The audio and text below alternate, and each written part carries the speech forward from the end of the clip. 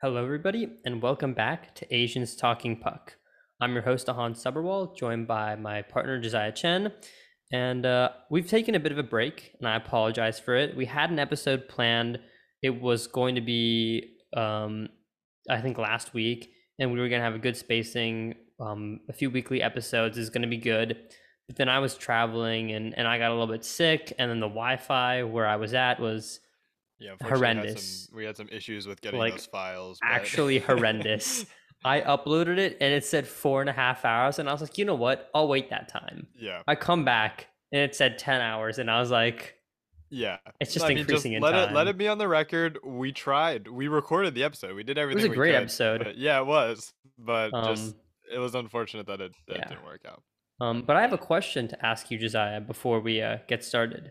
And for the record, I have not been briefed on this question. I have no No, no, you idea what haven't. you're gonna ask. So it's 9:07.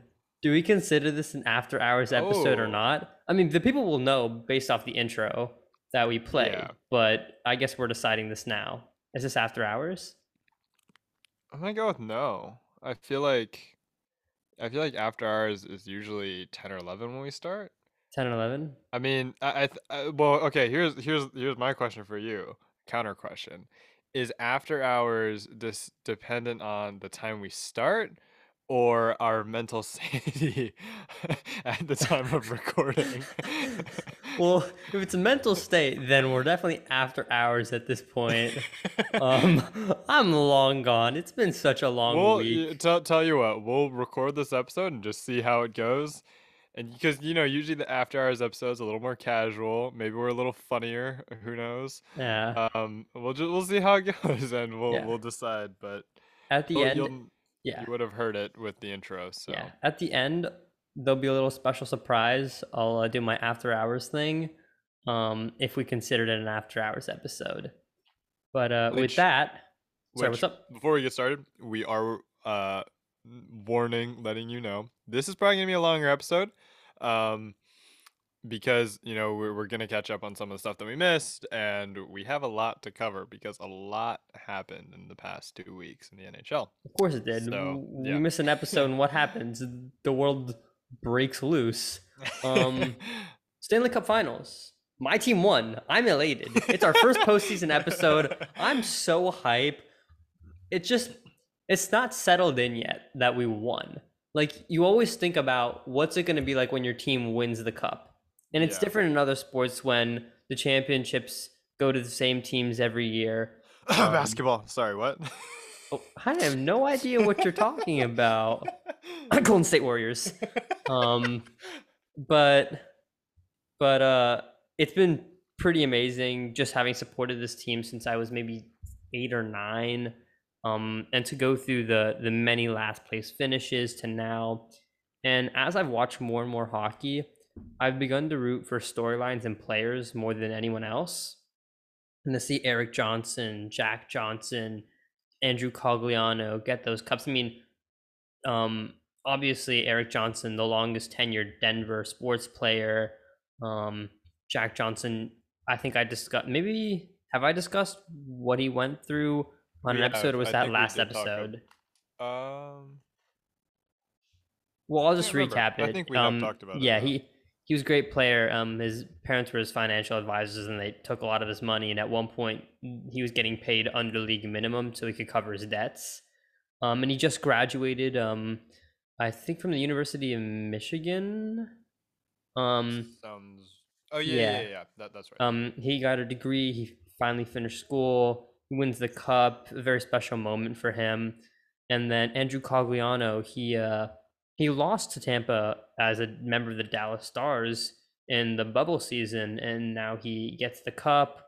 Obviously, McKinnon finally winning something. He said, "I haven't won blank," and now he has. Um, and it was just pretty amazing to see all of that.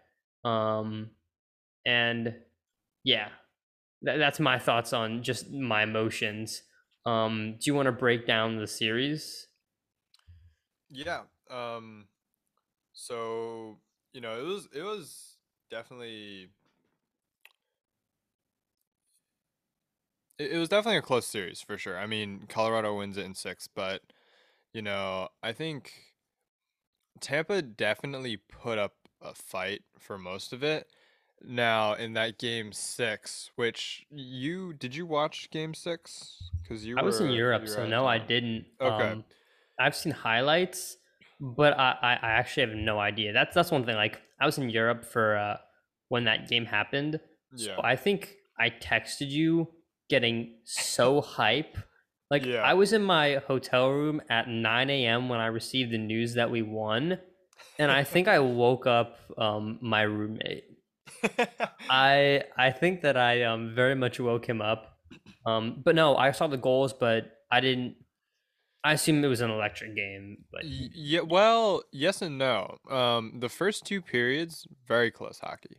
The interesting thing about this was Tampa in the third period of Game 6 when I think, if I remember correctly, they were down two. So it's do or die for Tampa, and we're Tampa just, down one. Were they down two or? I think there was just one. I think they were tied, weren't they?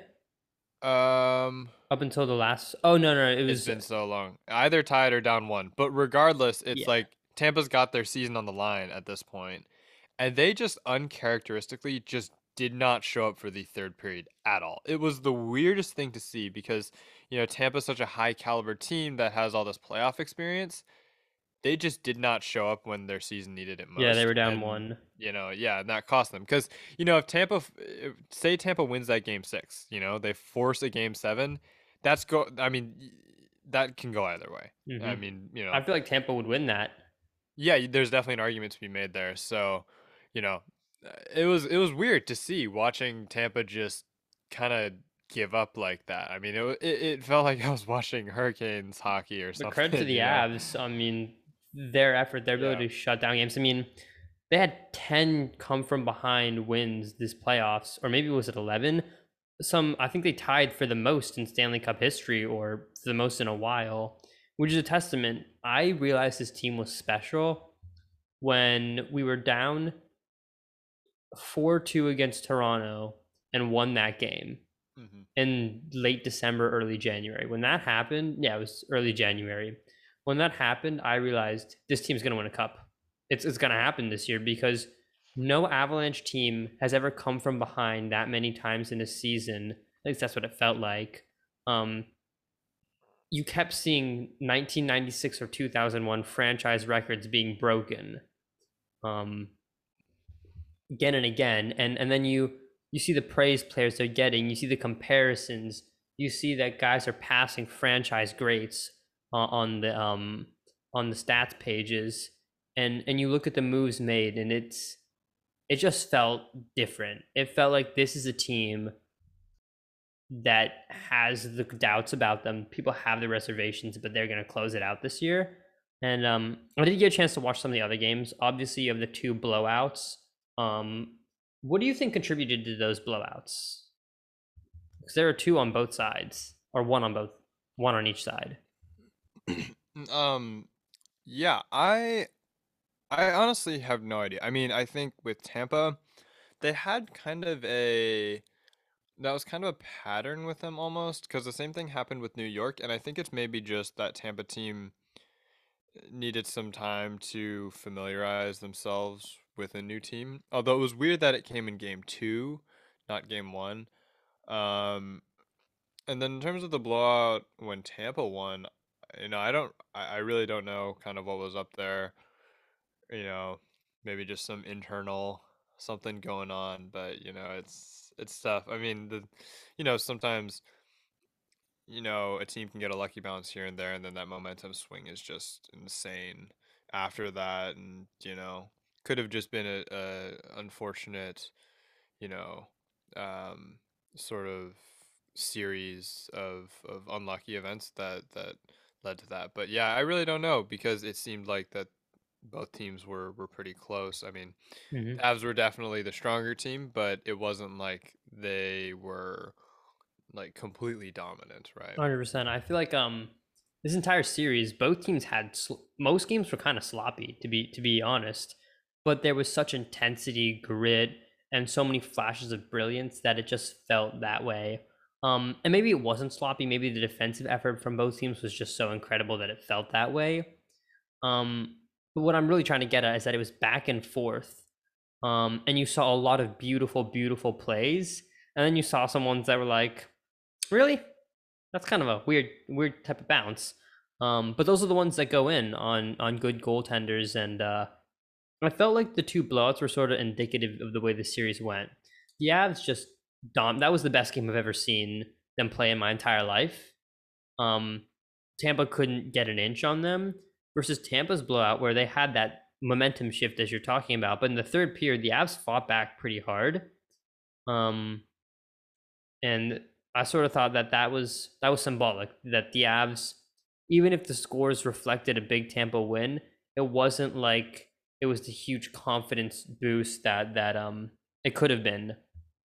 And that's sort of how I was thinking. And just going back to the sloppiness that I was talking about earlier, it's not that the games were out of control, bad plays everywhere, no cohesiveness. The games were absolutely cohesive. You could see the systems working. They were just missed executions, and I guess I'm calling that sloppiness. And I'm also entitled as an Avs fan because I'm used to seeing the most crisp, beautiful passes. So anytime that a pass like isn't perfectly on the tape, set up for like a bar down snipe, I call it sloppy. So yeah, it's. I don't mean to say that like both teams are playing sloppy. Just sort of explaining how it wasn't like fully crispy. It was chippy. It was gritty, and that's the best type of hockey when it's not perfect from both sides. Um, Yeah.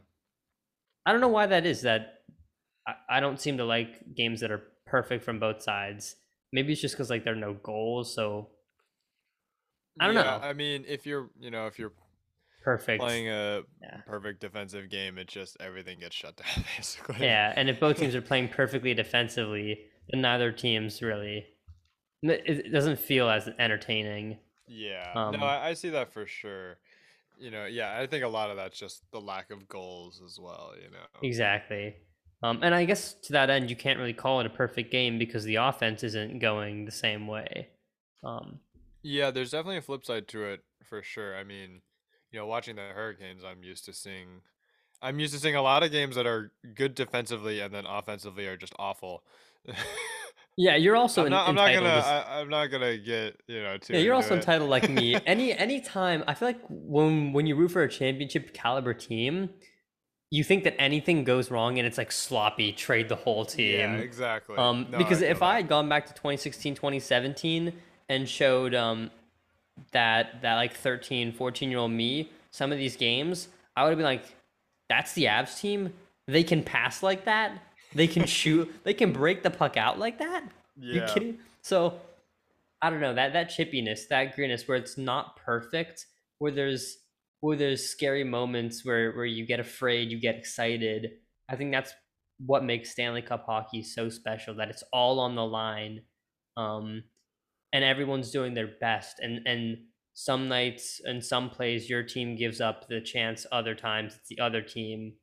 And I feel like that's just what makes hockey the most special sport. It's not like basketball, as you mentioned in the beginning of the podcast, where you have the same teams winning because of No, the okay. talents there. No hate against basketball. No, not hate Basketball, against is basketball. incredibly, it's incredibly fun, entertaining sport to play and watch. But,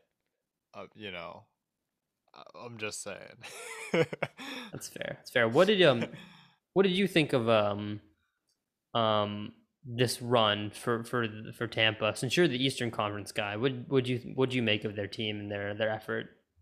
Yeah, I mean, I thought, yeah, I mean, you can't be mad if you make it to the final. Although I think if you're Tampa, you're probably disappointed because you were kind of so close. If you think about it, had your team played one more good period, you know, you would have been so close to a three-peat. I heard someone I know is very dedicated Tampa fan, and he said something very interesting to me, which I didn't really think much of, and then I started to think about it a little more, and I was like, oh, okay, maybe there's something here, and now this is gonna sound like a hot take, but let me explain. And so this guy told me, he said he thought there was some inkling that John Cooper might be done after this season. Which What? I know that sounds wild, In but what context? Like if I they lost or if they won? no, I mean, I guess if they won, maybe he stays. But All right, I'm now, gonna get you a chance to explain this yeah, before yeah, I yeah, like yeah. like clap back. I don't necessarily think it's because he's a bad coach, but this person was telling me, and he watches a lot of the Tampa games and the interviews as well, and he said that there's something about John Cooper right now that just seems off from his normal self. And you could maybe track that to being just, the tough nature of the situation they're in playing against Colorado. But if you kind of watch his sort of just interactions and, his mannerisms in some of his interviews, they do seem a little off, almost as if he is a little like unhealthy or something like that. That's what this person was explaining to me. He said he thought John Cooper was like, somewhat unhealthy, which kind of almost made a little bit of sense to me. Like it it kind of clicked with me, and when I started paying attention to it, I was like, oh yeah, something seems a little off about him, and I can't really put my finger on what it is, but it's just he does not seem really into it at all, basically. That's an interesting take. I've Yeah. not thought about it that way. The way I thought about it is, seems like he's just frustrated, right? To go to the Yeah. Stanley Cup Finals, win twice in a row, and walk over the teams that you win. One of them's practically a sweep. The other one goes to 6, but the games aren't really that close, except for the 2 Stars wins. Yeah. Um, you got to be frustrated that you're not winning, and that makes sense. I heard this on Chicklets that the guys at the top, the John Coopers, the Crosbys, the players who win a ton, the Kucherovs, they're like junkies for their wins, right? They can't find any reconciliation in the fact that they have 2 or 3 cups already. They need the next one. They want it so bad, Yeah. and when they don't get it, it's like their mind snaps.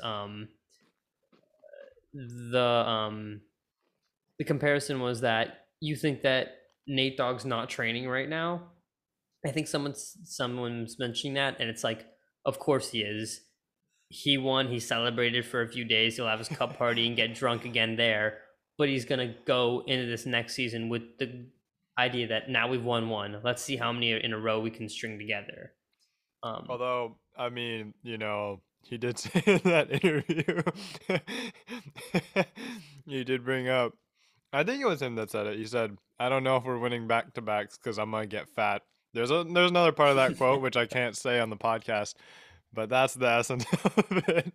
That's funny. But yeah. Actually, I feel like that's him joking around. Also, like the Oh yeah, Sidney. he's such a dedicated player. I think that's I more know. I don't just think that. I joking think around, that but he. Actually, I gotta bring up like things that Nathan McKinnon has said. I love that man. He is so funny. That I guy is saw actually my idol. Did I you? saw someone say that the Colorado Avalanche, after the Caps in 2018 went nuts with their Stanley Cup Yeah. raid, someone on Twitter said like every team after that has tried to follow it up, and the Colorado Avalanche are really trying to do their job to make Well, sure. listen. Everyone's trying to follow up the Penguins when Mario Lemieux, when the cup ended up in Mario Lemieux's pool in the Yeah. bottom of his pool in the morning, and someone just found the cup there. Yeah. I mean, they have 3 cups, so actually, Hmm. what I wanted to bring up was on Bar Down, someone posted the clip of like Crosby, like I guess getting excited for the Avs,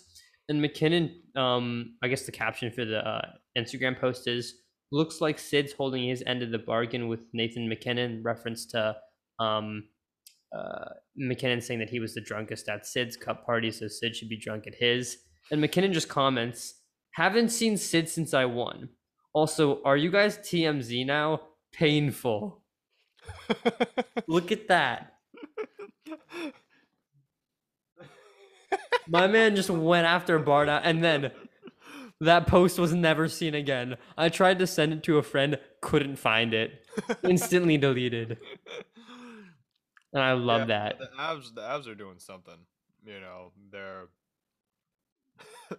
it's so fun to watch. And like Miko Rantanen saying that he's gotten so drunk to the point that he just can't speak English And then he anymore. proceeded to speak in English. Or how Yeah. about Bo Byram getting talked to by the security guard? Yeah, They tried to send him over because they thought he was a fan, and he had to explain that he plays for the yeah. team. And then the fans were chill about it because they were like, "This guy's just doing his job," Yeah. which I appreciated. Or Imagine being that police officer though. I don't know. I'm sure he got an autograph afterward. Yeah, yeah. I just think that's funny. I mean, Or the have you heard the story of how EJ wins the cup? He's back in his room and then he sleeps for like 40 minutes at like 7:30 a.m. or maybe like 90 minutes, and then Landeskog just shows up to his room butt naked with the cup. okay. For the record, we have now made this an after hours episode. This is an after hours. Dude, that's such a I funny. I didn't hear about that specific story. That's the context for EJ waking up with the cup beside him. It's just oh, Landeskog okay. there. I saw that photo. Yeah. I did not. It's because Landeskog had showed up like a butt naked I with the did cup. not hear about that. That's the part of it. and the reason that I'm saying that is that's actually like verbatim what EJ said on the Chicklets podcast. They had him in for 20-30 minutes. Yeah. And also supposedly there was no more alcohol left in Denver that night. They couldn't plan a cup party for that night because there was no alcohol left in the city of Denver. That I mean, to think about how much hockey success that city has had, though. Yeah, 'Cause, 3 cups, you know, 3 appearances. yeah, but also like in terms of just this My year, bad. because Denver wins the NCAA championship as well. Oh, that's right. So And sports wins. Didn't there some other maybe it was like the lacrosse team also won there. I don't keep. No, neither do I, but I saw a post on the But ads. maybe, yeah, maybe. I saw an Athlete maybe. Combined post. I actually think Okay. that Denver must be a great low key like undercover sports city Oh yeah, 100%, with 100%. the Nuggies, the Broncos. What? You don't like my nickname for the Nuggets, the Nuggies? No, it's a good nickname. I'll never understand why they named their team that, but that's a Because of the another- gold, like gold nuggets, Yeah, I know, but like the mining in the mountains. Come on now. Uh, So you do understand. I know why. I just like it's kind of like to me, it's kind of like the Edmonton Oilers. I don't understand. Your team is named after a natural disaster, as is But mine. like, but like, okay, Both of here- our teams hear are me named out. after natural But- disasters but- that ravage our cities. But the mascot should be like, intimidating. Like you think the like like the Bears or like isn't the it a gold miner? Predators or It's a gold miner, not a nugget of gold. yeah, but the team name's called the Nugget. I'm not saying the mascot. It's like I don't know, Nuggets, oil. There's just nothing intimidating about that as a mascot. What's a checker? Like a checkerboard, like checkers? We're not going. I have Like, no come on. idea. I have no idea, honestly. Well, like, That if we're one talking doesn't- about that bad one doesn't sports make names, sense to me the- either. Anaheim Ducks. Ooh, scary! It's a Mm, duck in a lake. Well, that's different to me because the team was named after The Mighty Ducks. Yeah, That's so fair, to me, fine. but I agree that's not a super like aggressive. What's another mascot. like? Like the Chicago Cubs, for example? That one was a although bear bear cubs are cub, kind yeah. of scary, but like when you hear the word cub, you're not like filled with fear. Yeah, that's fair. That's fair. Also in finals news, the St. John Sea Dogs, I believe they won the Mem Cup. They did. That's a pretty stacked team. Yeah. No, I was looking at that roster and the amount of just like NHL prospects. And they on that played team is incredible. Hamilton, or not Hamilton. They played the Kingston Front. No, they they played- played the Hamilton Bulldogs They did. with Mason McTavish. Yeah. I thought they played the Frontenacs at some point. Is that how you pronounce it? The Frontenacs? Frontenacs, yeah. I think they might have at some point. Yeah, I feel like I saw But- like Speaking of the Kingston Frontenacs, let's segue into our next topic, the NHL draft. Oh boy, the So, memes. this draft to both of us is actually very is has a special place in our hearts because Does? mostly everyone in this draft is our age. So from Oh here on yeah. out, listen, from here on out, everyone getting drafted into the NHL is going to be younger than us. It's depressing. The And dream is dead. here's another thing that I heard. I don't remember if I saw this on Twitter or where, but we have a few more years left where if you buy a player's jersey, it's cool because like it's like your role model. You're looking up to like your childhood hero or whatever. But we're now at that transition point where if you start buying certain players' jerseys, you're no longer buying this role model of yours jersey. You're buying this kid's jersey. Think about that. Also, our dream is dead. We're not getting drafted in the league Yeah, exactly. anymore. Like, neither of us expected to get anywhere close to the NHL, No, but like the but dream is dead. now it's official. Actually, a kid I knew who I played travel hockey with was rated 76 on the draft boards, but because he committed to play football, no one picked him up. Oh, that's interesting. Yeah, he used to live in Charlotte. I'll tell you his name later. We're not gonna get Yeah. into it now. But he was rated 76 on one draft board. But yeah, Like he's 76th overall or like North American or oh, yes. okay, I wow. think it was. I'm not sure. It was he goes to school in Minnesota now, so it might have been 76 out of Minnesotan players. Oh, I see. But That's a number of his still buddies, actually kind of yeah, crazy a given how number of much his buddies talent's and there. teammates and former teammates did get drafted. Oh, Um, okay, wow. so and it was weird to me because I remember this kid, and I didn't Yeah. think of him as anything special. I mean, I thought he was better offensively than me, but I thought I was a better skater, better defensively. This is, keep in mind, 8 or 9 years ago. Yeah. Um, but it just shows you that how hard he worked, how much effort he put in. I saw it over the years, and I guess he became a elite talent, and I'm happy for him. It's a pretty big achievement, and it just shows where you can go no matter where you start. So pretty cool. Yeah. Um, I mean, going on that story too, I don't know if you've heard about this. And, to be honest, I'm still kind of looking for more info on this because I remember hearing this somewhere, but it's hard to find if you look it up. But David Perron, when he was playing junior, like I can't remember how old he was, but he was somewhere like, 12 to 16, like very developmental years, or maybe even a little older. He might have been more like 16. I can't remember exactly. But at one point, he was playing in Canada, of course, so the mhm. talent's much better there. But he was playing B-level house league hockey, Mhm. and he Yeah, worked his way all the way up to now become an NHL Stanley Cup champion. yeah. So I mean, one of the guys who was drafted ahead of Bergeron was playing the lowest, like I forget who it was. Really funny guy. I heard about this on Chicklets because great stories. hmm Um, and in his town in Massachusetts, I think it was Charleston, or Charlestown, yes. They have like different tiers of hockey, and the lowest is like sea level hockey. Um, and he was the sixth defenseman, or maybe like one of the worst forwards on sea level hockey, which means that he was the worst kid in the entire like area to play hockey because you have to Yeah. be on a team, and he was on the worst team on the worst position, Wow. and things changed for him. Went really high up in the I think in the Q draft, or maybe it was the O draft. Yeah. um he went to CHL, was drafted a few spots ahead of Bergeron, never really panned out in the NHL, hmm for whatever reason. But I thought that was a pretty cool story of you can change so much. Or like another story, one of the Tanev brothers, I believe, was like 4'11" and quit hockey for a few years, and then shot up and grew like a foot and a half in a year, and then returned to hockey and was an absolute beast. I'm not gonna lie. I had a former teammate he's a year older than me, and I played a little bit. I think I played with him my junior year of high school, Mhm. and this guy was maybe like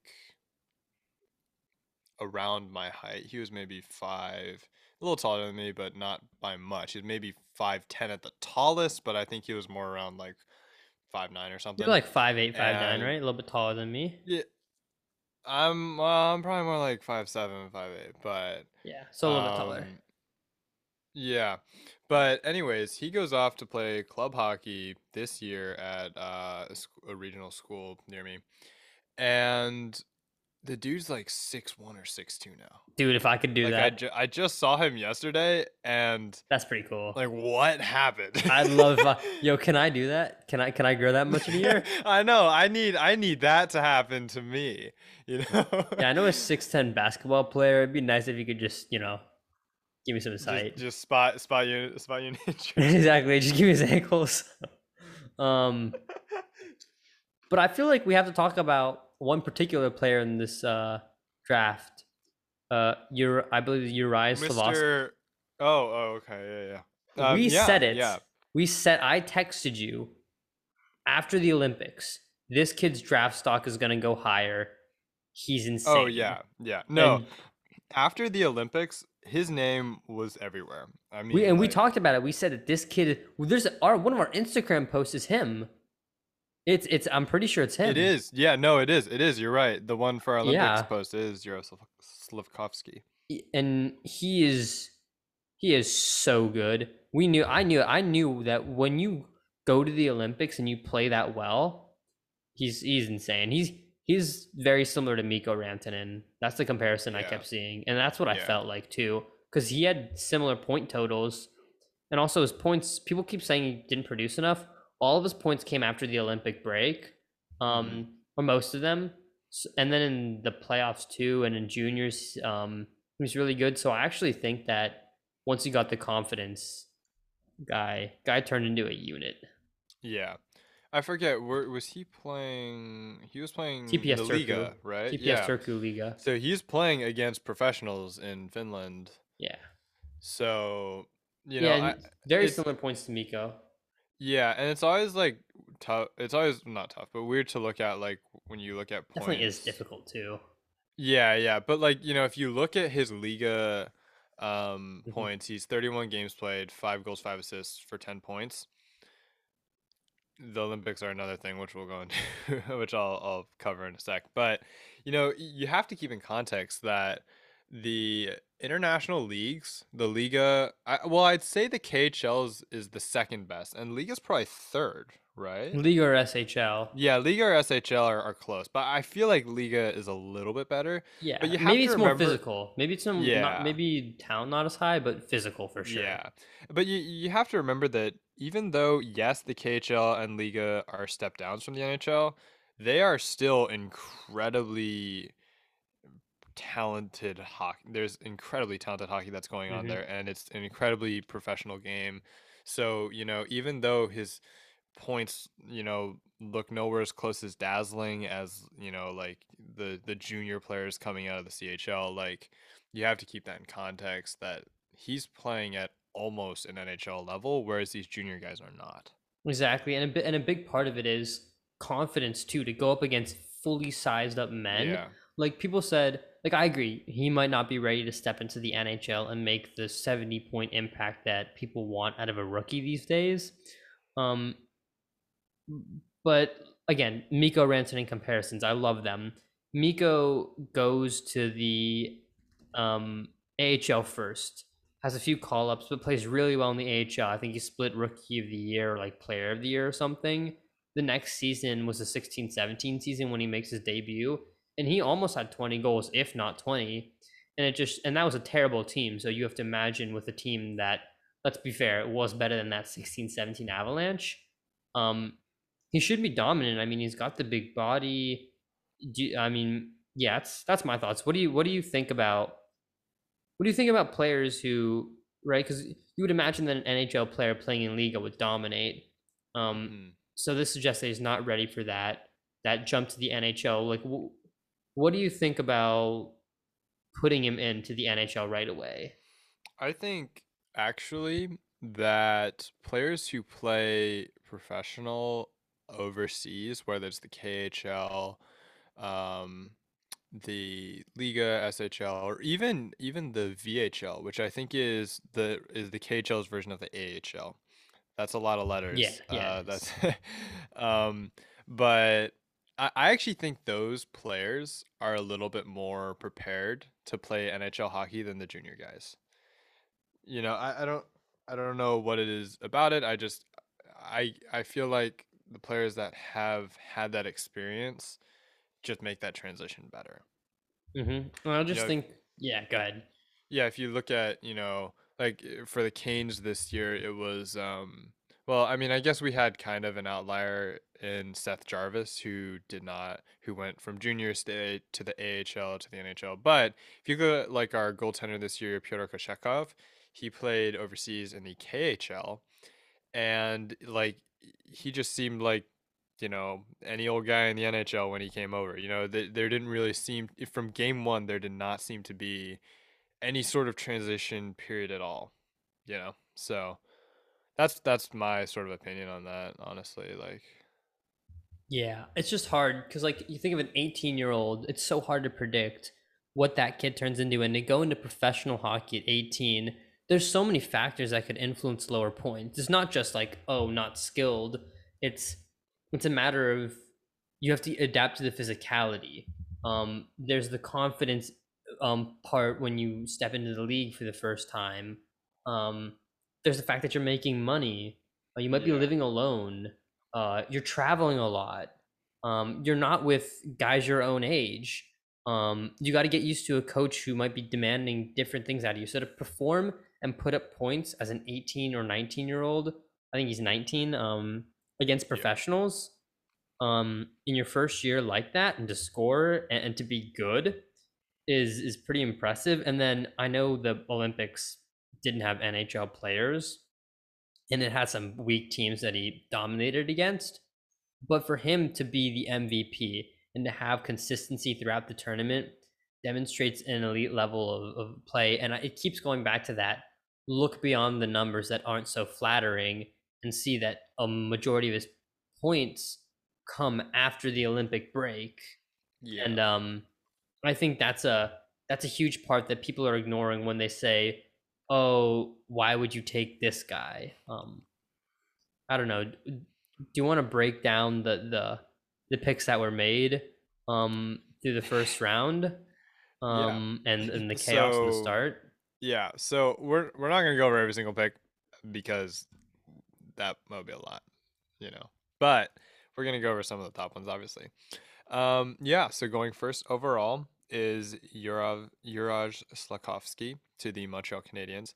I'm still working on trying to pronounce that name. And then going second, see, going into this draft, it was between Slavkovsky and Shane Wright. No one kind of knew who was going to go one or two.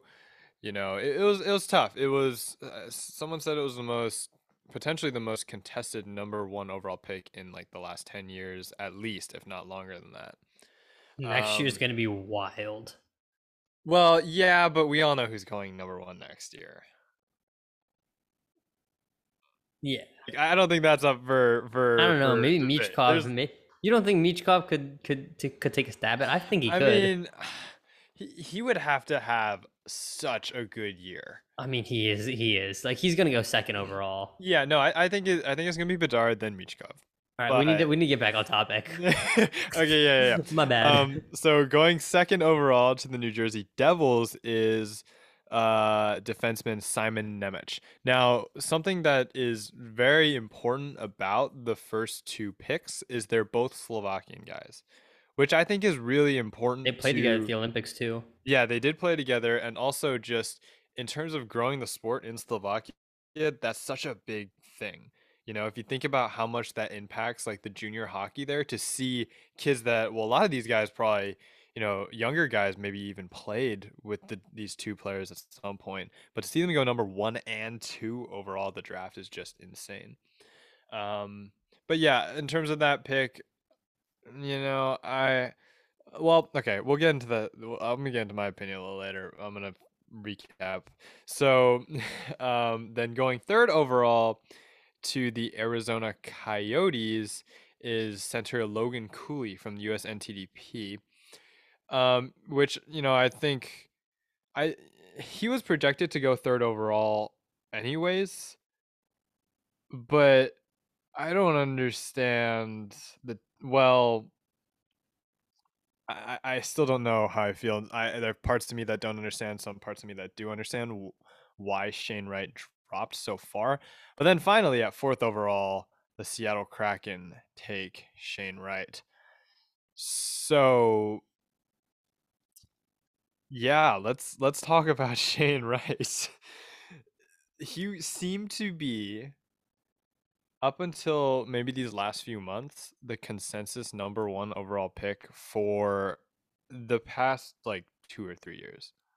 Like, cause I remember, like, I've been following hockey closely for a decent bit now, but as I got a little older, I was really curious. I was like, who's the best prospect that's my age? And I remember finding out, even like, if 2 or 3 years ago, remember reading about and hearing about Shane Wright. So before I get into my thoughts, what are your thoughts? Why do you think Shane Wright went from being the consensus first overall pick to fourth overall? I think there are a few factors to this, and I've been thinking about it a lot. Firstly, not every team subscribes to the idea of picking the player that's best available to them. That's the first thing. Some teams have a guy they want for a role that they want. Secondly, and a part of that has, before I get into the second thing, part of that has to do with organizational needs and also the idea that you'll have the pieces up front, so you want something in the back end or vice versa. Secondly, personality. I think that is a huge factor. I remember the interviewer said, I deserve to be first overall. Now, I think confidence is so important when you play any sport. Anyone who plays sports knows that when you play confident, you are so much better. If you play with a chip on your shoulder, you play better, provided that you're not trying to do too much, right? If you have that calm confidence, maybe a bit of a chip on your shoulder, you perform. In most cases, there are always exceptions when you get in your own head and whatnot. But I think people found him egotistical. I think that has to have been a factor of it, and that's really the driving force, because I can understand taking Uraj or Uri, I'm not sure how to pronounce it. I can understand taking Slavkovsky ahead of Shane Wright for the Canadians. I get why I see the appeal. But then to take Cooley and Nemec over him, that demonstrates that there was a rift there, because I think that Wright is better than both of them. So it has to be personality. I think maybe in the draft interviews he might have come off like, why am I talking to you all? I'm gonna go first anyway. That idea, like, he's too nonchalant, didn't pay enough attention. And then that's all I can think of. But there's a big contrast there, and here's where I struggle with that as to why he could have gone and dropped because of personality. It's that I've heard so many good things about him. You hear that he's a champion, you hear that he works hard, you hear that he's confident, cool, calm. He's everything that you want out of a champion. So I don't understand why all of a sudden he'd have an ego outburst and how that would drop him. And it's just very confusing because the interviews don't match up with what you hear, and it doesn't match up with how far he fell. Nothing lines up. Yeah, I'm in large agreement with you here, and I think that main reason he fell had to be a character thing. Because yeah, I saw that interview as well. We still have our debates about who sent it to who first, but regardless, we both saw it, and yeah, I just I I think that's what it has to be. I think there has to be something that boils down to that. There's You know, one other possibility. yeah. Or sorry, yeah, expand on that. Um, you know how people have been talking about how he's a really high IQ player, but he's not the flashiest? Yeah. Maybe some teams don't feel like he's as game breaking or is going to have that level of game breaking talent in the OHL as he's. I can't speak right now. It's very much after hours. They don't believe that um, that his ability to open up a game and take over will carry over to the National Hockey League. They might think that that's only in juniors, and they might feel that even in juniors it wasn't as overt. That it was his high IQ that played well, and that he doesn't have the dynamic traits necessary to be a first overall pick, and that they prefer another player who does have that dynamic play. Because if you think about it, all the other players do have the dynamic abilities. Nemec is a little bit different, but yeah. Yeah. Yeah, I mean, it's just I don't yeah, that you definitely make a great point there. It's just yeah, it's difficult for me to really put my finger on it, but I think it has to be one of those or a combination of those.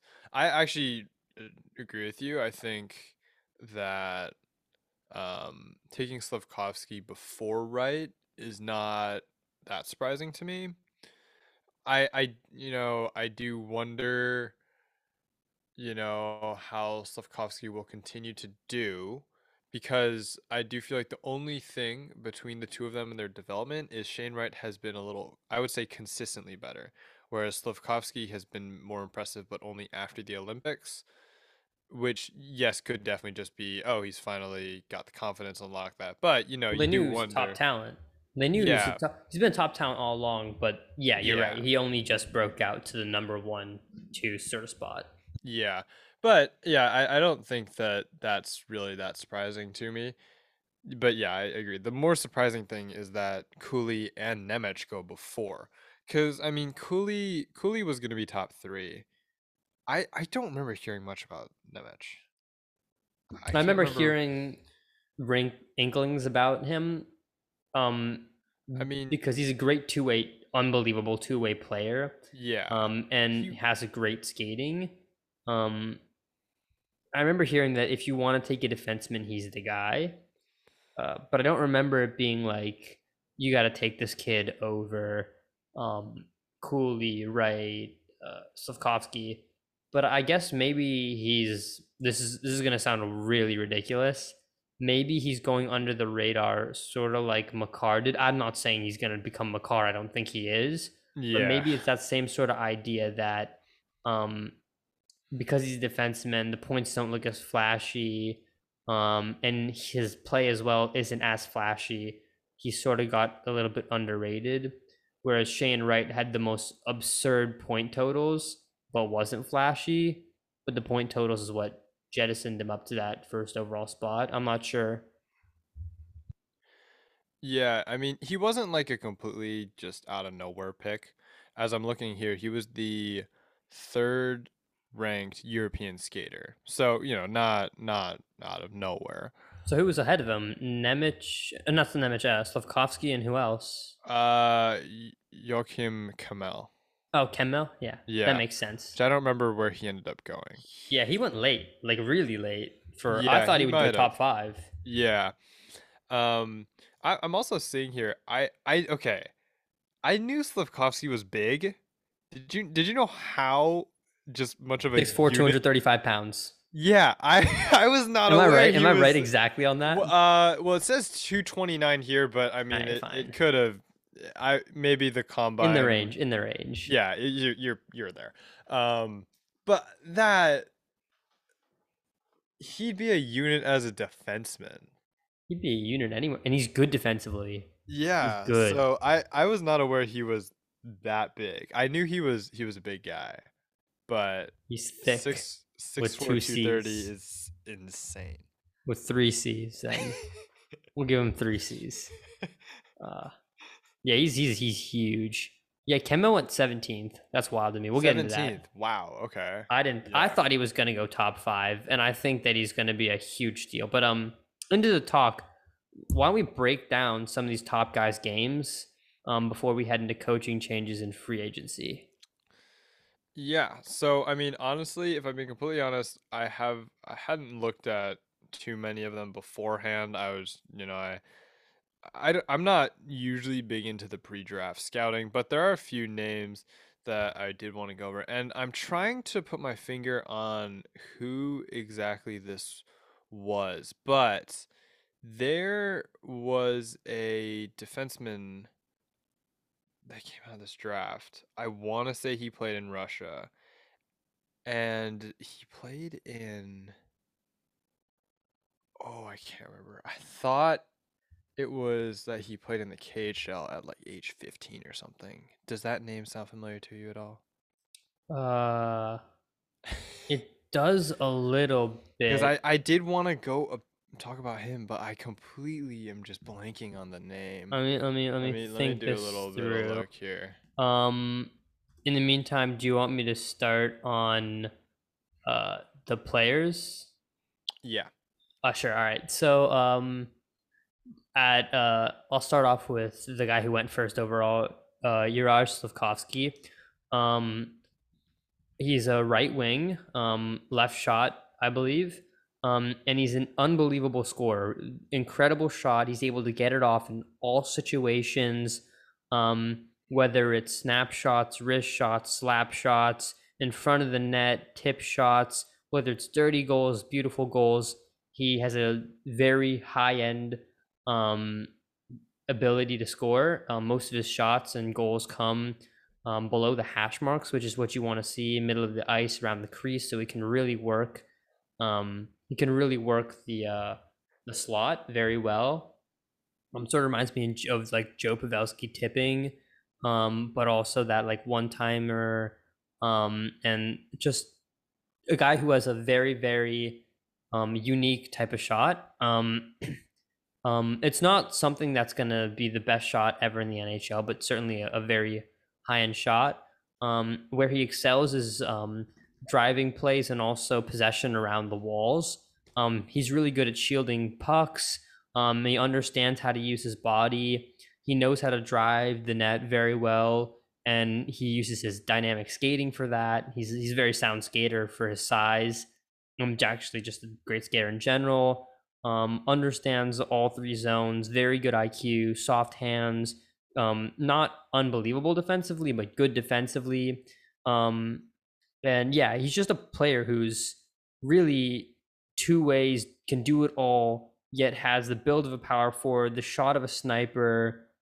He checks most boxes, um, and is just great everywhere. And a huge part of that is just that possession game, which he's been taught in Europe. Um, and obviously, that's the main sort of thing. Great possessing, great shot. Knows how to work in all areas of the ice, especially in the offensive zone. Spent a lot of time on him. Sorry, Logan Cooley, who went second overall. Um, Another player who has a Or really good shot. Cooley went third. He went. Oh, and that's right. Nemec went. Nemec went Nemec. second. Yeah. I'll go with Cooley right now. Yeah. Right now since I'm I have the page pulled up. Elite talent as well. Really good hands. He has the potential to become a franchise player. He's one of those guys whose floor isn't envisioned to be as high as some of the other guys who went in the top 3 or 4, but his ceiling is insane. Now I got a question for you Go about for it. Cooley.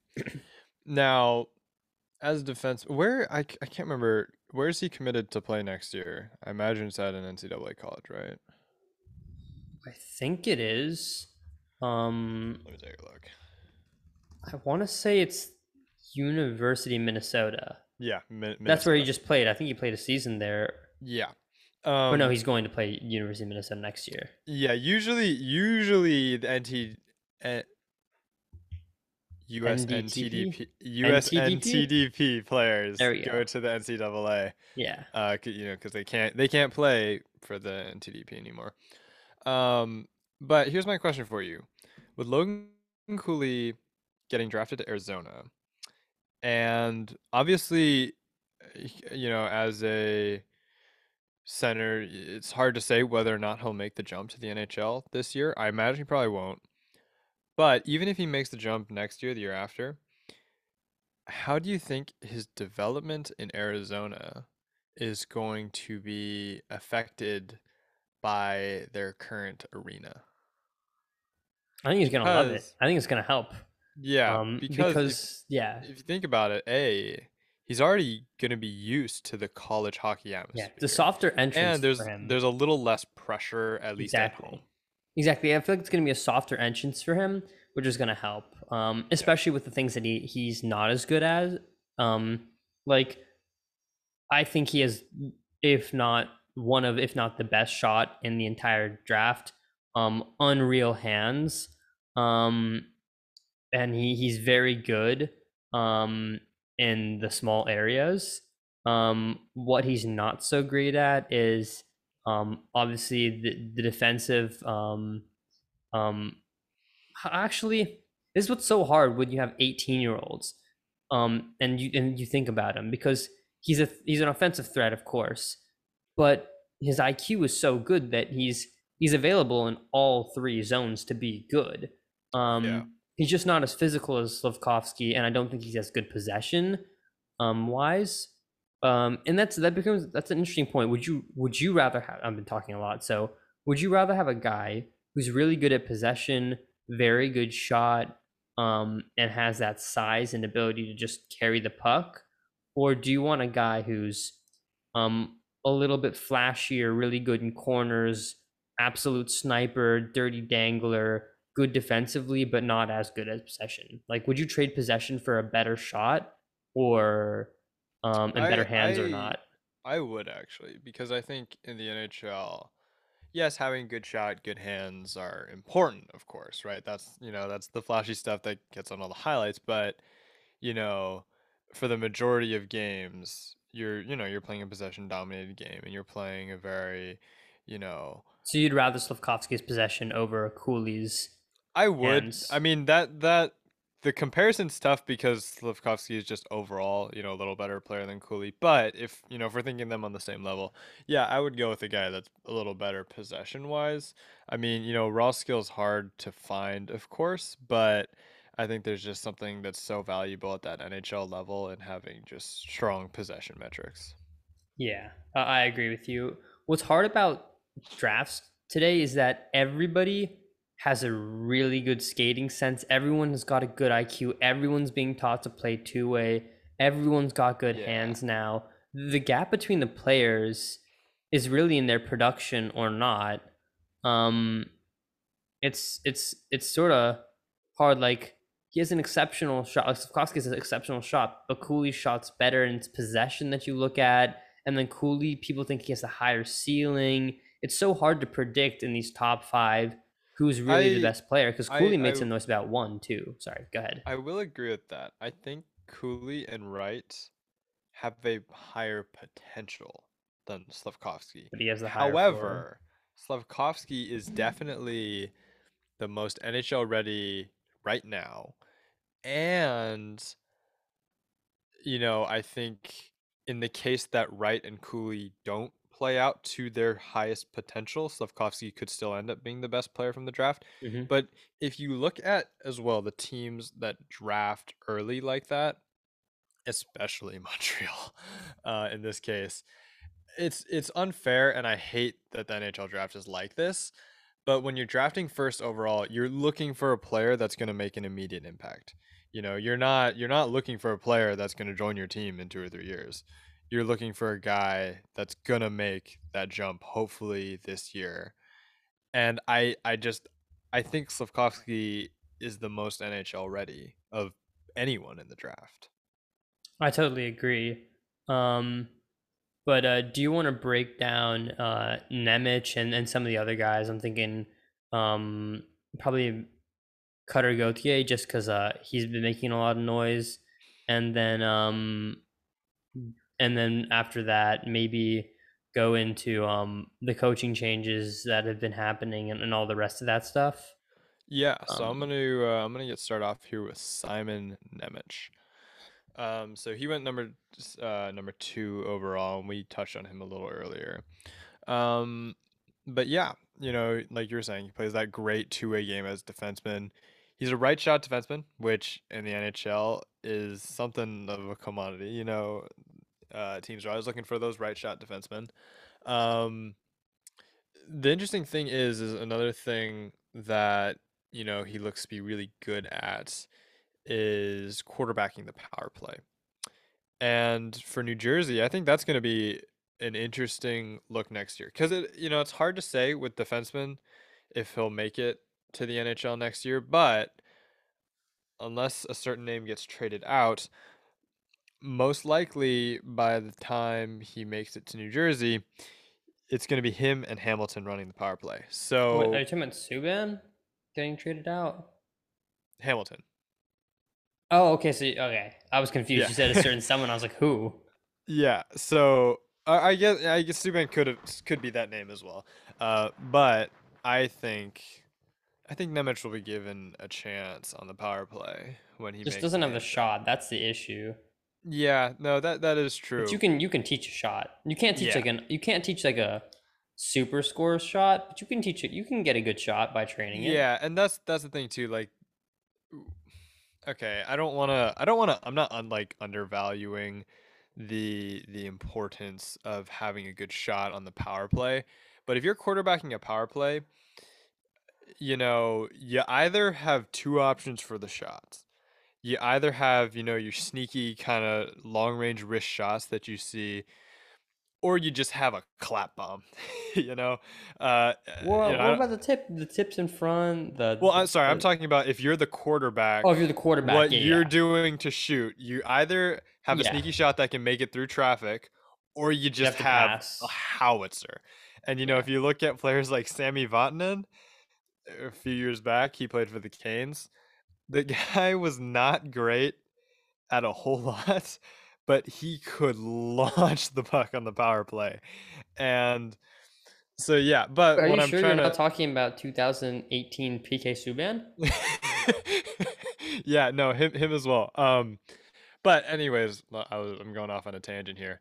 But like it's not like you need that world class release as a power play quarterback. So, supporting your point of you can teach a shot, especially when you're a quarterback, when you're quarterbacking a power play, it's it's definitely something that is not going to be as challenging of a learning curve for him as something It's just else. something that you do want out of your quarterback, as you said, just to open up another threat, Yeah. and to be able to break down more stuff. Do you want to go over the man with one of the coolest names in the draft, Cutter Gauthier? Cutter Gauthier, yeah.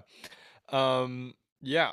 So he's coming out of the USNTDP. He's a big guy, power forward, 6'3", 200. Um, yeah, I think he's gonna be interesting to watch. He's noted here as being a big guy that likes to shoot the puck a lot, and that's a very good quality in the NHL, and it's something that's very entertaining as well. Um, so yeah, I think he's gonna be a fun one to watch. If obviously if it wasn't for Slavkovsky, he'd probably be the main power forward out of this draft. Yeah, very But similar style to Slavkovsky. yeah, I guess what separates Slavkovsky from uh from a lot of these players is the fact that he has such good hands and the ability to pass in that possession. Like yeah, Gauthier has another great shot, great around the net, as you'd expect a power forward.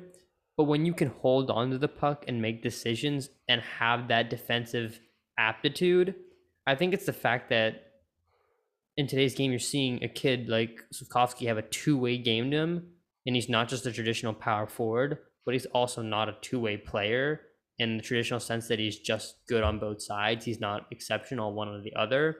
Or if he is, he's better at defense and offense. This guy's like got it all, which is yeah. similar to Shane Wright, who I guess is the last guy that we got to talk about, the man who fell. Actually, before we go over Shane Wright, I do want to go over one other player. Go for it. Um, that for a while I think he kind of well he dropped in like the last year or two, but for a while he was looked at the second best, at least North American skater, if not the second best skater in the draft. But this was much earlier on. Matthew Savoy. Savoy, I think. Matthew Savoy, Savoy, Savoy. Matt. I feel like I've heard it pronounced both We'll call ways. him. We'll call him Matt. Matt. Matt. Yeah, we'll call him Matt. Um, Fun fact: he was born on New Year's Day. That's kind of cool. Anyways, um, that's cool to me because I was supposed to be born on New Year's Day. Anyways, I don't know how that's related at all.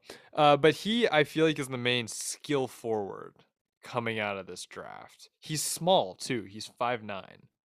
So what are your thoughts on him? Hey, that's our man, Short King. Exactly. I love, there's something that's cool about We love a watching the Nathan Gerby smaller. sized player, 5'4". Yeah.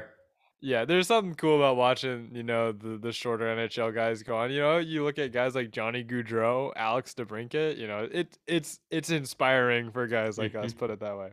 Yeah, he's filthy. This kid's Yeah. filthy. No, he Um, he is, and I think it's gonna be interesting, but skill either plays out really well or doesn't play out at all in the NHL because if you can continue to develop and create a very well-rounded game, you'll be fine.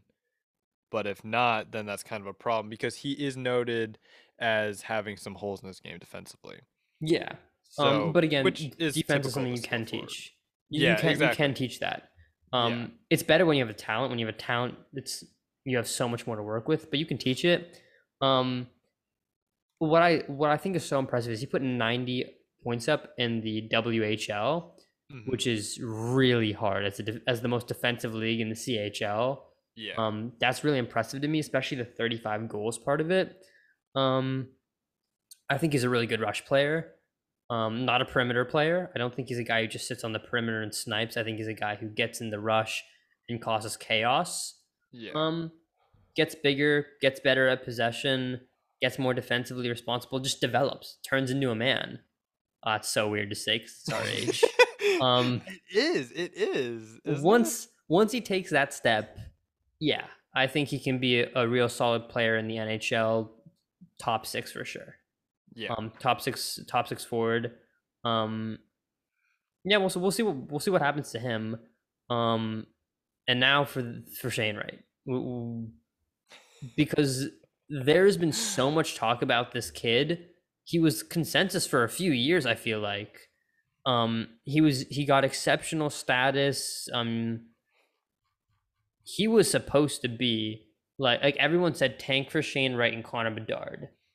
Like that was the thing. Montreal really went all pain for Shane and didn't draft him. Well, we'll see what happens. Also, I feel like the people who believe that Gary Bettman rigs the NHL must have been flipping out when Arizona didn't take him. Because think about it. If Arizona took Shane Wright and then they get the first overall next year and they get Bedard or they get Michkov, people would lose their minds. They'd be like, Gary Bettman is hacking. Yeah. No, it's funny to me. I mean, that's all I'm gonna It's say. happened That's all I'm before. It gonna say. happened to the Penguins, right? Yeah, They got it did. second, got Malkin, got first, got Crosby. Well, also, and then because it was 2004, they had second, right, where they took Hmm. Malkin. 2005, they took Crosby first. What you're forgetting is in 2003, they also had first and took Fleury. So they Right? pulled Wait, a am I right on that? yeah, yeah, 2003 I'm or getting a 2002. dazed look here. 2003. No, I'm tired. It's 10 p.m. And I also 2003 woke up. NHL draft. It's like they were Yes, Edmonton. Marc-Andre Fleury was selected first overall by the It's like they pulled an Edmonton, but actually but made the actually right built a good choices. team with it instead of drafting Taylor Hall and Nail Yakupov. No, okay. No, okay, That's out I'm of not. pocket. That's out of pocket. That's so far out of pocket. No, Taylor Hall is Taylor Hall has no, one more Taylor Hall. NHL Sorry, MVP sorry. than us. No, Taylor Hall's fine. I'm sorry. I completely forgot to mention Ryan Nugent Hopkins. That's not even a bad one. Like he's been It's good. not. I understand it was not a strong draft class. Yeah, it was pretty good. Yeah, pretty filthy draft class right there. Who else? Who else came out of that draft? Landeskog, Landy, the man Yeah, that's himself. right. That was actually like it wasn't like I don't know. I feel like that was actually like a pretty solid draft class. Thinking about who came out of it: Nuge, Larson, Couturier, Hamilton, Zabinajad, Huberdeau. Okay, Um, yeah, no, I'm gonna eat my words here. I was not right. it's not the best one we've ever seen. Yeah. But it was definitely a good one. Who else can? Oh, Shifley came out of that draft. I said Zabinajad. Basically, No, no, there no, no, are no. We're a going through this. lot We're going of through this. players No, no, that they no. should Stop, have stop, stop, taken stop, before stop, stop. RNH. I'm announcing names. You're eating your words right now. Philippe Deneau, Rickard Rackle, as I like to call him, Ricard Raquel, Well, okay, hold John on, hold on, Gibson. hold on, hold on, hold on, hold on, hold on. Phil Deneau and Rick Rag, above RNH. No, but like They were they. strong. Yeah, Deneau, maybe, but Rick Rag, I no, would no. not take over RNH, actually. Gibson, Sod, Nieto, Victor Rask, Boone Jenner, a lot of solid players who've played in the NHL. Oh, Nikita Kucherov at 58. How about him? William Carlson. Let me continue going here. Vincent Trocheck, Adam Lowry, Nick Cousins. All these players, I think they're in the NHL. Jordan Bennington, another one. Johnny There's Gaudreau. some big late round steals in this Yeah, I draft. know. I'm actually scrolling down. I Are you did just not. going through all the highlighted names? Is that what you're doing? I declined to comment. Because I'm scrolling through the Wikipedia article as well, and I'm Yeah, just you seeing enjoying highlighted this? names. Well, I'm also reading some of the other names like Josh Archibald's not Josh Manson too, not highlighted, but guys who are playing in the NHL. Yeah. And then Anton Forsberg, Andre Hey, Palat's another hey, I mean, one. don't forget in the seventh round you have goaltending wonder child Garrett Sparks. Who? I've heard that name, but I know nothing You about that have player. because he like carried the Marlies to an AHL win, That's and then he goes right. to the NHL and does nothing. He played like I think a few games, and like for such a good goalie in the AHL, it was like almost disappointing how he played Oh, in the yeah. NHL. Oh, Peugeot was also in this draft. He was. Not a talented draft, you say? Blake Coleman too. I'm checking any names I missed here. Okay, but hear me out. Because Rutu. because a lot of those guys were late round picks, it was not touted at the beginning Fair enough. Fair enough. as a very high class. And a lot of those guys also did not become very no like big name players until That's fair. recently too. That's fair. I'll give it to you. But But this is definitely a deep draft with no, guys it like is. It is. In Glendening, retrospect, it Grimaldi, is. so Yeah. many. So many of these guys have played in the NHL. Yo, I mean, JT Miller was in this draft. Alexiak, Berchi, Belleau, Jonas Brodin. Um, I mean, I look at the first round here. Almost every one of these guys has played in the NHL. Nuge, Landy, Huberdeau, Larson, Stromes, Benajad, Scheifele, Couturier, Hamilton, Brodin, Duncan, Simons, Murphy, Berchi, Alexiak, Miller, Armia, Belleau, McNeil, Clefbaum, Murphy. I mean, it's interesting to think about how the drafts over the years, more and more guys have hit the NHL level. Like in the 70s and 80s, not every, or even 90s, half the guys just didn't make it. Yeah. No, And now that is today, true. almost every guy you draft gets a game played. Well, I don't know about Like that. every guy you draft in the first round, what I mean. Oh yeah. First round definitely. Even Like back second in the day, round. the first Most of round, this, not everyone made it. A lot of yeah. guys didn't. Most of the second round guys as well do, and then a decent no. I have a statistic on this that I don't have off the top of my head, but it's a very interesting statistic on like the percentage of NHL players per round now that play 1 game, 10 games, and like 100 games in the NHL. Hmm. And obviously it tapers off as you'd expect it to, but it's it Year over year, it must be going higher. sorry, what now? Year over year, it must be going higher for every Yeah, round. unfortunately, I don't have the data like year by year, but I do imagine it is.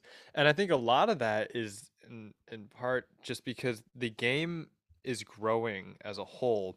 So Hmm. you have a larger pool of players to choose from every year. So the top, if you're picking the top 1% or whatever, like because you're picking out of bigger pool players, the guys are going to be more talented. Just even if you take it from a pure just random chance thing, Hmm. statistically you're going to get better players if you have a bigger pool of players. Definitely. So And also, I feel like information, I feel like this is a fact. Information with the internet transfers so much faster. You can hear about guys now that you wouldn't have back then. Right? exactly. Like, you wouldn't have heard about some Czech kid playing in like the Czech Extraliga dominating if you didn't have a scout over there. You just wouldn't have Yeah, heard I mean about it. you wouldn't have heard of a guy like Tari Sugimoto. Have you heard about that story?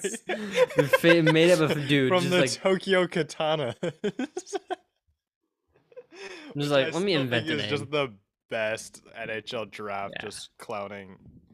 I think, well, okay, I guess I don't know like some of the stories from other drafts, but I have to think that's got to be like one of the best That's an stories. all-time story. Yeah, in all sport, American Hmm. sports at least, like Drafted a guy that doesn't exist to make the drafts go faster. yeah, and just to have a laugh at it. Yeah, I And mean, and the fact that just I mean, I understand the technology was different back then, but just no one knew. yeah. Also, Like, like scouts can move around so much faster when it yeah. comes to reviewing players because they don't have to get on a plane to watch a player anymore. Yeah, They can you watch can just tapes. live barn it, dude. Facts. Or like, Does your yeah, rank have live or- barn? Do you guys use live yeah, barn for your yeah. streaming? Actually, the clip of me injuring my shoulder is on Live Barn. Is it on live I'll barn? show it to you when Do you I pull up. yeah, do I need a subscription to watch this Yeah, you do, or but I have the clip on my phone. I have it clipped from like okay. screen recordings. Yeah. That may, I don't know if the legality on that one, but it's my body, so um uh yeah, like if you want a second look at a guy, you don't have to fly out. You can, as you said, you can watch the clips. Um, Yeah. if you want the GM to take a look at a player, he doesn't have to fly out. You can just tape and then cut the Yeah. cut each Although shift. I do think a lot of the scouts do try and No, you do go in see person, the of in course, person as well, but but say you I but see what you're saying, yeah. But say you need to compare two players in the hotel that night, you don't need to like sprint to two games and split scouts. Like you can watch highlights. Yeah. And also analytics. The OHL has analytics now, as do all the Euro leagues. So you can Not to track mention the more those. advanced statistics as well. Exactly. Should we actually talk about Shane Wright now instead of saying now for Yeah. Shane Wright and not doing anything? Well, I mean, that would kind of be in line with, everything that happened. But Facts. You break them down. okay, Shane Wright. So he's start with just the his basic stats. He's pretty average size for the NHL. 6'1", 200 pounds. That's I think that almost might be the literal average. Kind of big. Because the average height in the NHL is 6'1", I think. I feel like a lot of guys are 190, 195. So Yeah, he's maybe big. he's a little on the heavy end, but I mean That's that's not not a a. bad That's not thing. a. Yeah, that's a good thing. That's not, yeah, that's I'd not a rather have bad. my guy cut weight than have to put on. Yeah, exactly. Um, yeah, I mean he's good size, powerful, quick. Yeah, good in the transition as well. He's got good vision and IQ, like we were talking about earlier. Um, and he's pretty good on the power play as well. Um, I, maybe I'm missing something. I don't think he has the same potential, but I think his comparable is like a Crosby to me. Low key, it is. I see. Like I'm not saying he's gonna be the same level as Crosby, but in terms of their play style, Yeah. kind of similar. Although I think Wright Crosby might is be more dynamic. yeah. He's like a poor man's Crosby, which is wild to say about a first overall. Yeah. Well, I think. wild to say about a no longer first overall. Oh, that's right. He didn't go first. They went fourth. I can say that now. What? I heard, by the way, Seattle didn't even interview the guy. Well, they didn't think he was gonna think get he was him. gonna go that far. They probably were But- like, screw it, we're taking this man. Forget it. Just kicked Yeah, everybody else at the curb. Because I mean, if you think about it, if he doesn't go first, which is kind of expected, he definitely goes second. he And goes even if he doesn't go second, you have to think the third team's gonna take him. for sure. So I don't know. He has a really good shot, not the best, but an unbelievable shot. Can Yeah. really get it off, especially in tight situations. what, like as you said, he just checks all the boxes. Really good skating, good possession, good shot, good defensively, soft hands, great passer. I think what he excels at is the IQ. He Yeah, understands defensive structures so well that he can snap them in half. Like you look at his goals, they're not dynamic, but they're so just like solid. perfect Yeah. because he always is in the right place at the right time, which is a skill. And he doesn't overhandle the puck too much. He really understands everything that he has to do. Responsible as well. Hmm. Um, yeah, really good in transition. Um, but the main complaint about him is that sometimes you're looking for him and you can't find him because he's not dynamic enough. Do you think you can teach dynamic play? Ooh, that's tough. I feel like that's one of the things that's a little harder to teach, and that's what makes players like Crosby these such generational talents is because they can do that which other players just can't. He I has think the IQ plus the it factor. yeah, exactly. And I think that dynamic play is just yeah, it's one of those things that you just kind of look for in the draft because I do think it's one of those things that's harder to teach.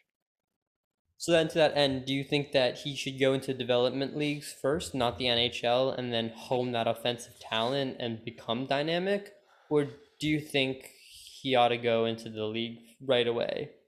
That's tough. I mean, I'm gonna say I don't think he has any point going back to juniors, like some That's players. true. Does he turn 19 in time? Let's take a look. He's 05, so no, he's 18 now. So, He's no 04. yeah. So he's 18. Oh wait, sorry, did you say he was an 05? No, he's 04, January 5th. So Oh, he's I see, I 18 see, I now. So see. do you send him back to juniors for I the don't think you send him to no, no, juniors. what I'm saying is like do you put him in juniors till January 5th and then on that day Oh, send him to the AHL? Or that's do you right. or would you That's put him in right. the NHL the Cause full the season? CHL has their whole thing with the AH. I completely forgot about Because you that. have to be 19 to play in the AHL, right? Yeah. So or do you stick him? One thought might be stick him in the NHL, see how he does. If he doesn't perform, put him in the AHL as soon as he turns 19. I think that might be the route that the Crack can go. Test him out. Yeah. I Because you mean, don't. also the other thing is the whole thing with the contract slide too, Yeah, but which I feel will, like you. I feel like you'd be fine burning a year off his contract. It's yeah. I mean, like the Kraken have way too much money to exactly. It's not spend like they're cap wise, gonna be. anyways. It's not like they're gonna be Stanley Cup contenders within the next 3 years. I think five. Yes, in 5 years they'll be competing for a cup, or being like in that talk. But I don't think in the Yeah, next 3 years it's. I don't think they're worried about having to pay him and then not being able to play other guys to get a cup. yeah, that's true. Um, I that's such a tough question, honestly. I mean, I feel like there's no more for him to do in I feel juniors. like working on the dynamic play, like taking risks, maybe. Yeah, but at the same time, he doesn't strike me necessarily as the number one overall who's quite NHL ready. He's That's what I close, feel like. obviously, as most yeah, as most number one overall or he's not number one he's not a first overall.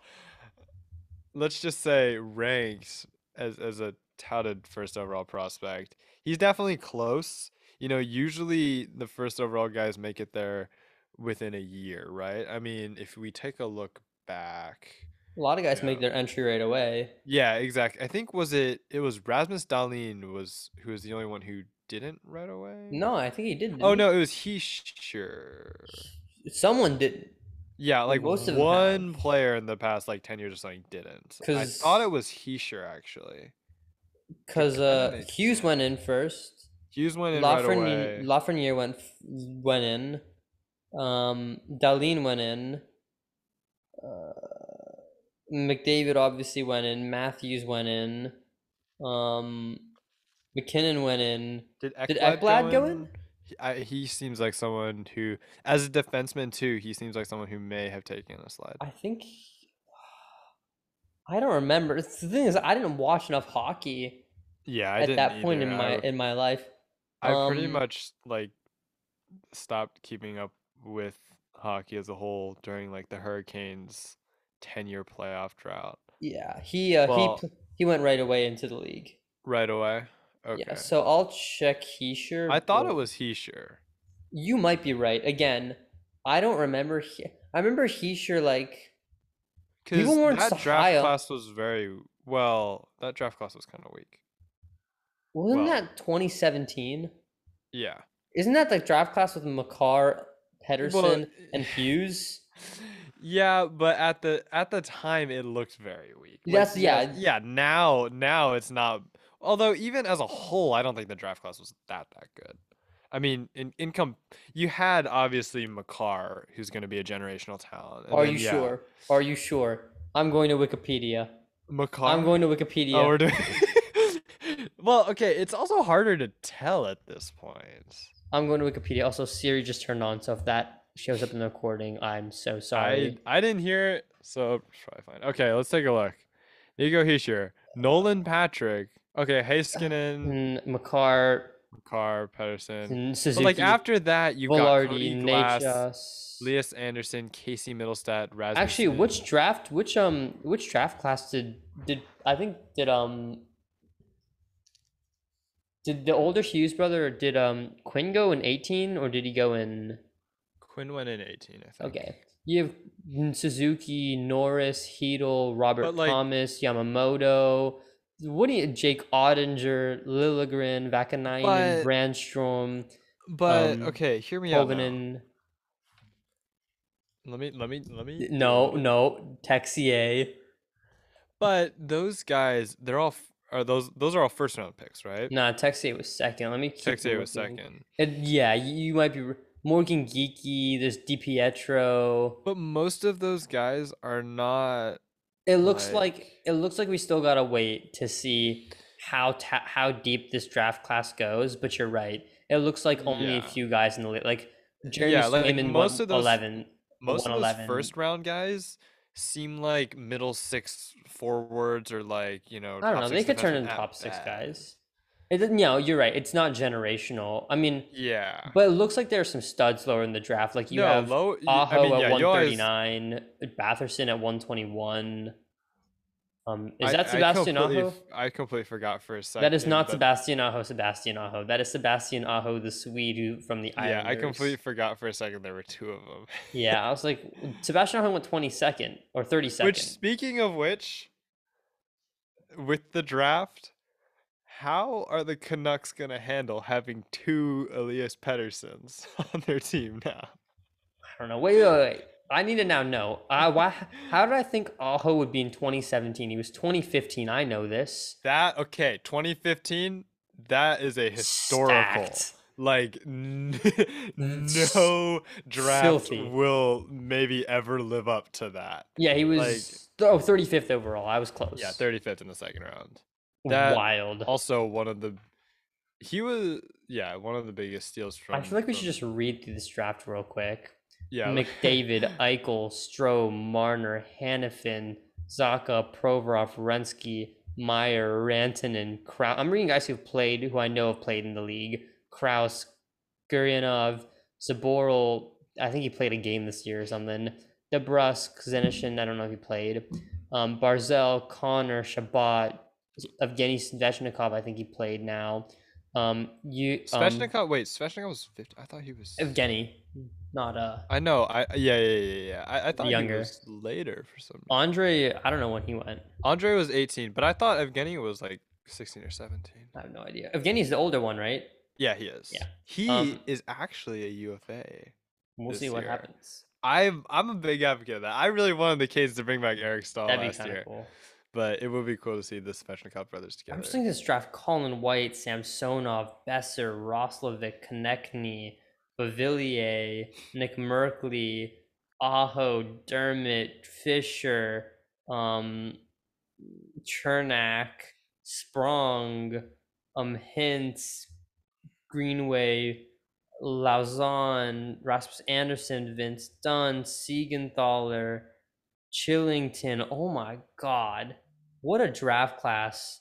What a and the guys in the bottom, like Sorelli's in this, Dan Vladar, Aiden Hill, Montembeau, Ethan like Bear was taken 124th overall. unreal. Kirill Kaprizov 135th. Don't forget about Bananas. that. Just bananas. Troy Terry at 148th. Matthew Joseph at 120. Yeah. Caleb Jones at 117. Alexander Carrier's in this draft. Oh, is he really? Yeah, I didn't know that. Eric Shalgren at 183. I know. Leafs legend. Mason Appleton at 168. Mangiapane at 166. 160. Oh, that's right. I always forget how late he was drafted. And John Marino too, 154. Well, and the Oilers had him. And imagine what he could be on the Oilers right now. That team would be so much better with him on it.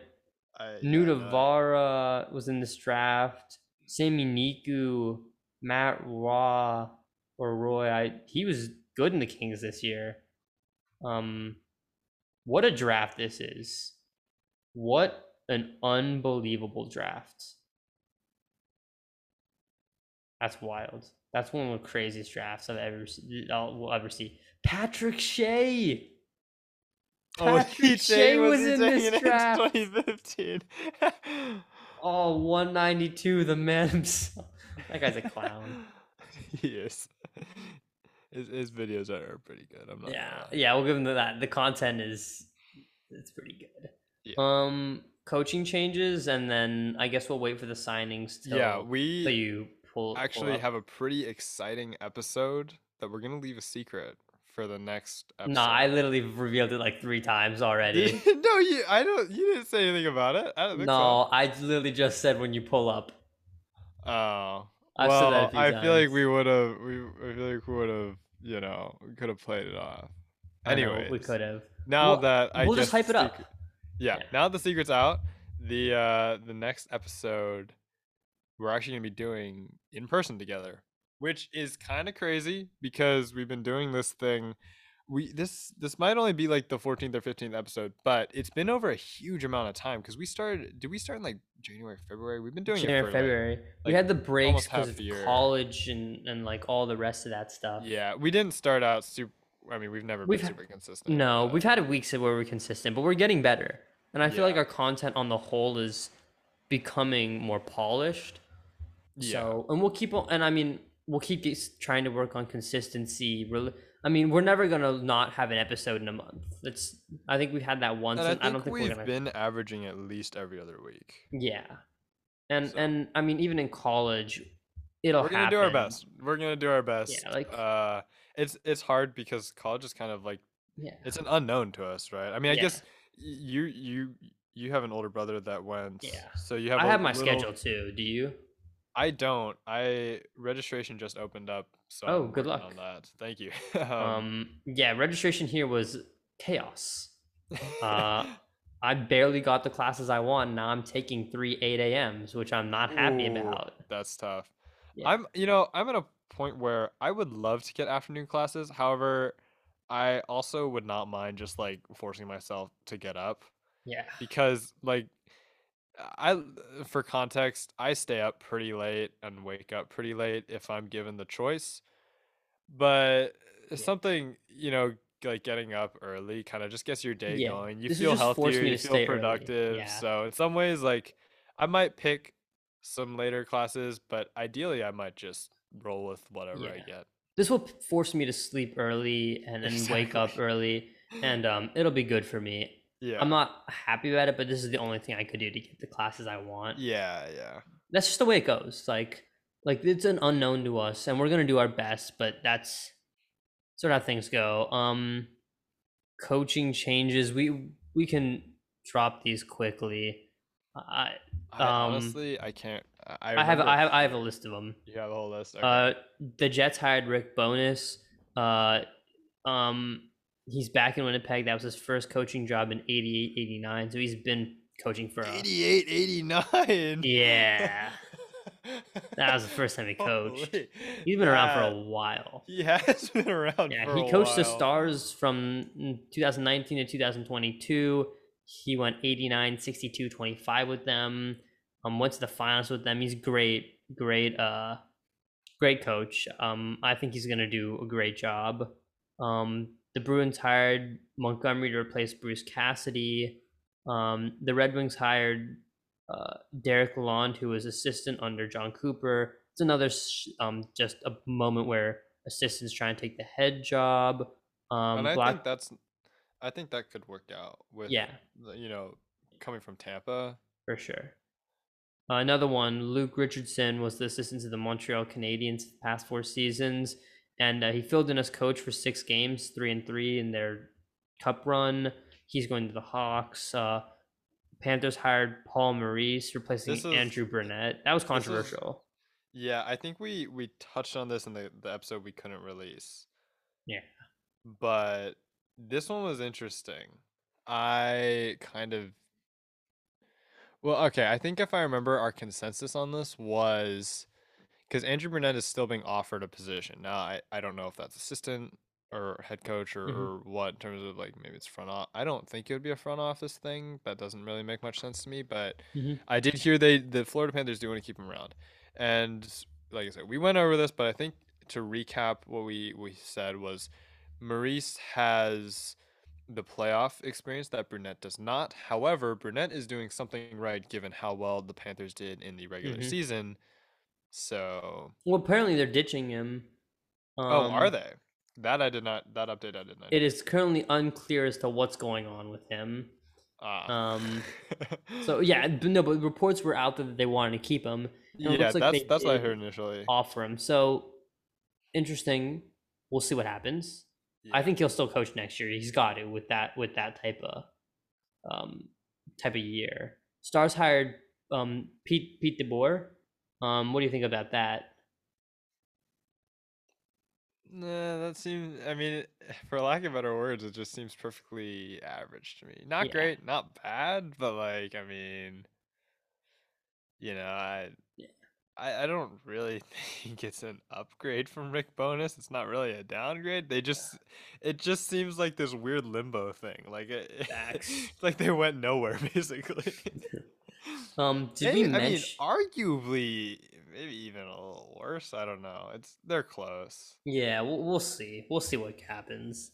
Did we mention the Flyers took Torts in our last epi? I can't remember if we did or I think we did it in the oh, episode we that did. We did talk about that. I think Yeah, we talked and that about it, means Cam Atkinson and Torts are reunited. but we didn't. Yeah, we didn't talk about how. We didn't talk about it in the episode that we did release. It's in the unreleased one, Yeah, it was an unreleased in one, the so we can touch on archives. that again. Replacing Mike Liao. Torts has a Stanley Cup in 2004, and he's got 2 Jack Adams 04 in 2017. Um, Wait, Torts. Who did Torts? Wait, Torts has a cup. Is that what you said? yeah, with Tampa 04. Torts was. I guess I would not have been around for that, or I would Well, have actually, technically, you but were I. you But were my. you're born in January. But my 6-month-old self would not have. Yeah, Yeah, I guess I completely forgot about that. yeah. I Actually. mean, that was not something I knew a while ago. I only Yeah. learned about it, I think, in the last year or so. Yeah. Very good coach. He's definitely a grumpy, kind of meaner guy. Hard with the media, hard on guys. Wants a two-way game out of everybody. A He's perfect fit with a yeah, player like Tony D'Angelo.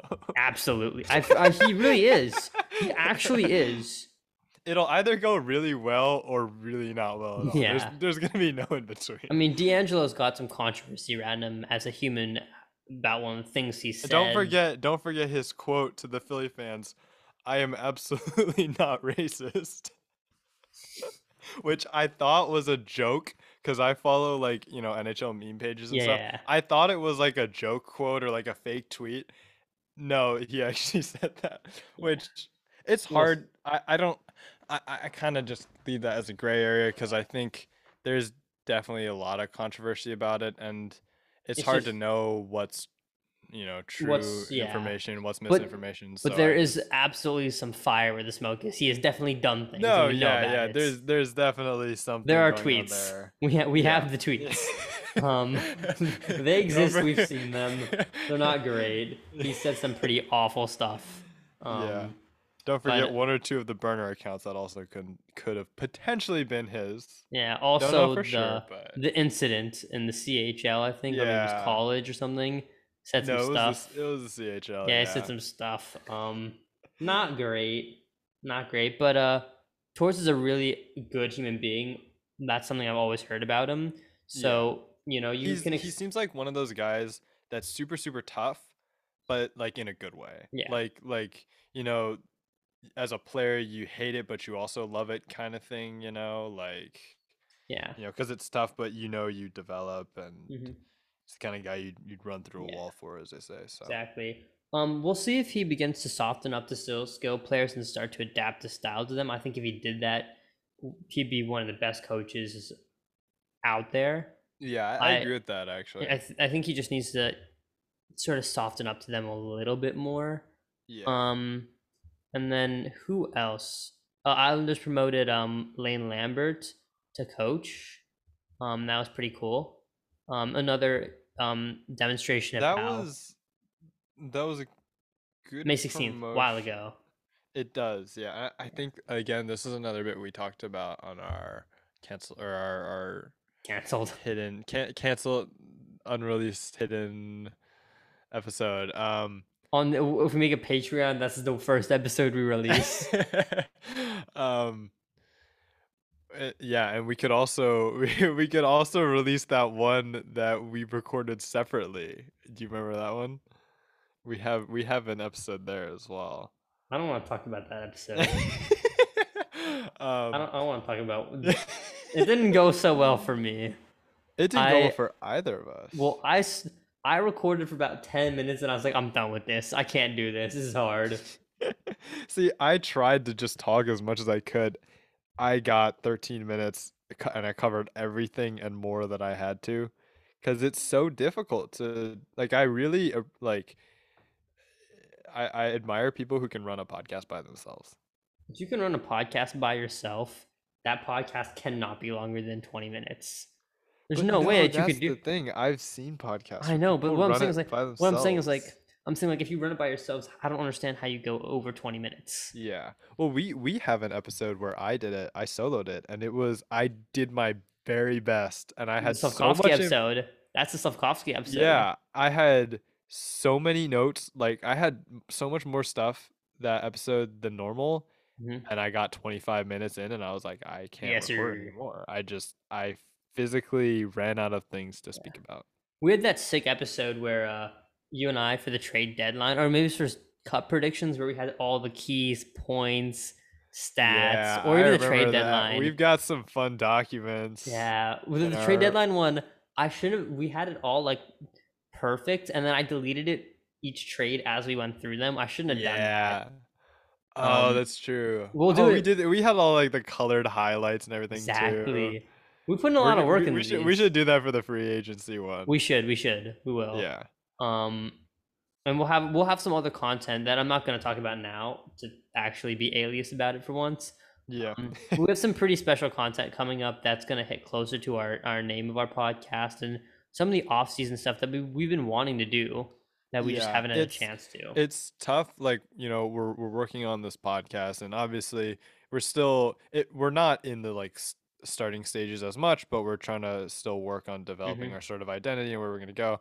And we've wanted to connect with certain aspects more, but with NHL being as busy as it is, we kind of felt like we wanted to cover all of it. Exactly. So we've felt more. I feel like the podcast has felt more of like a news report, Yeah. but And the definitely over the off season. commentary. Yeah, exactly. But over the off season, there's gonna be less going on, so We're gonna we're work. gonna be a little more experimental with it and We're see gonna how. work to encapsulate the Asians talking puck aspect of our Yeah, podcast. exactly. The Zach Yuen interview episode 5 plug. 18 minutes and like 30 something seconds. Um, Like we're gonna Not try even and our best episode. no, it wasn't, but we had one of our better Well, yeah, interviews. yeah, no, best episode like recording wise, but performance wise, it was not one of the No. better ones. Yeah. And we're gonna try and bring out some of that stuff. We'll be reaching out to more guys for interviews.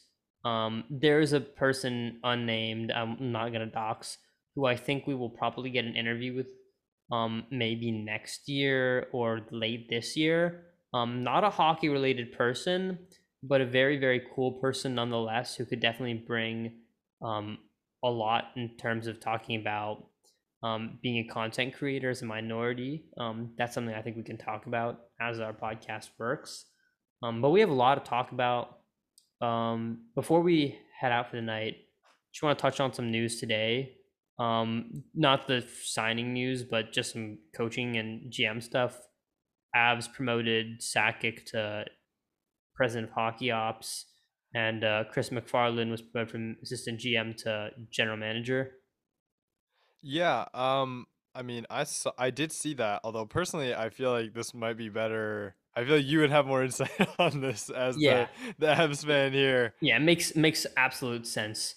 Chris Yeah, McFarland is a genius, like a mad lad genius. yeah, The Avs have probably among the best scouting and analytics departments in the league by far. yeah, And Chris McFarland is the guy who came in and built all of that out.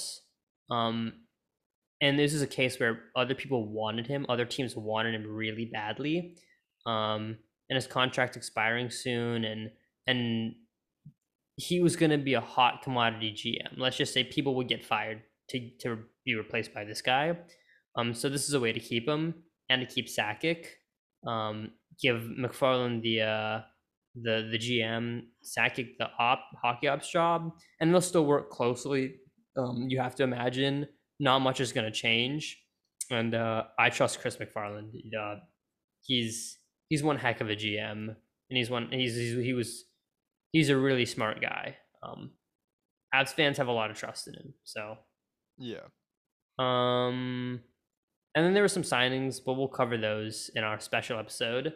yeah. Uh, but we said this is an after hours episode, didn't we? It is. It is almost 11 p.m. now, which means we kept it under 2 hours. We did. It's still gonna be a long episode. That's all right though. Maybe we'll break it up in two chunks. We'll see how Yeah. all the editing plays out. But Yeah. If we do, you're doing the intro, which people would know by now. It's 10:53 with 55 seconds, 56, 57. We're gonna wait till the time changes. It's 10:54 p.m. on the East Coast, Monday, July 11th.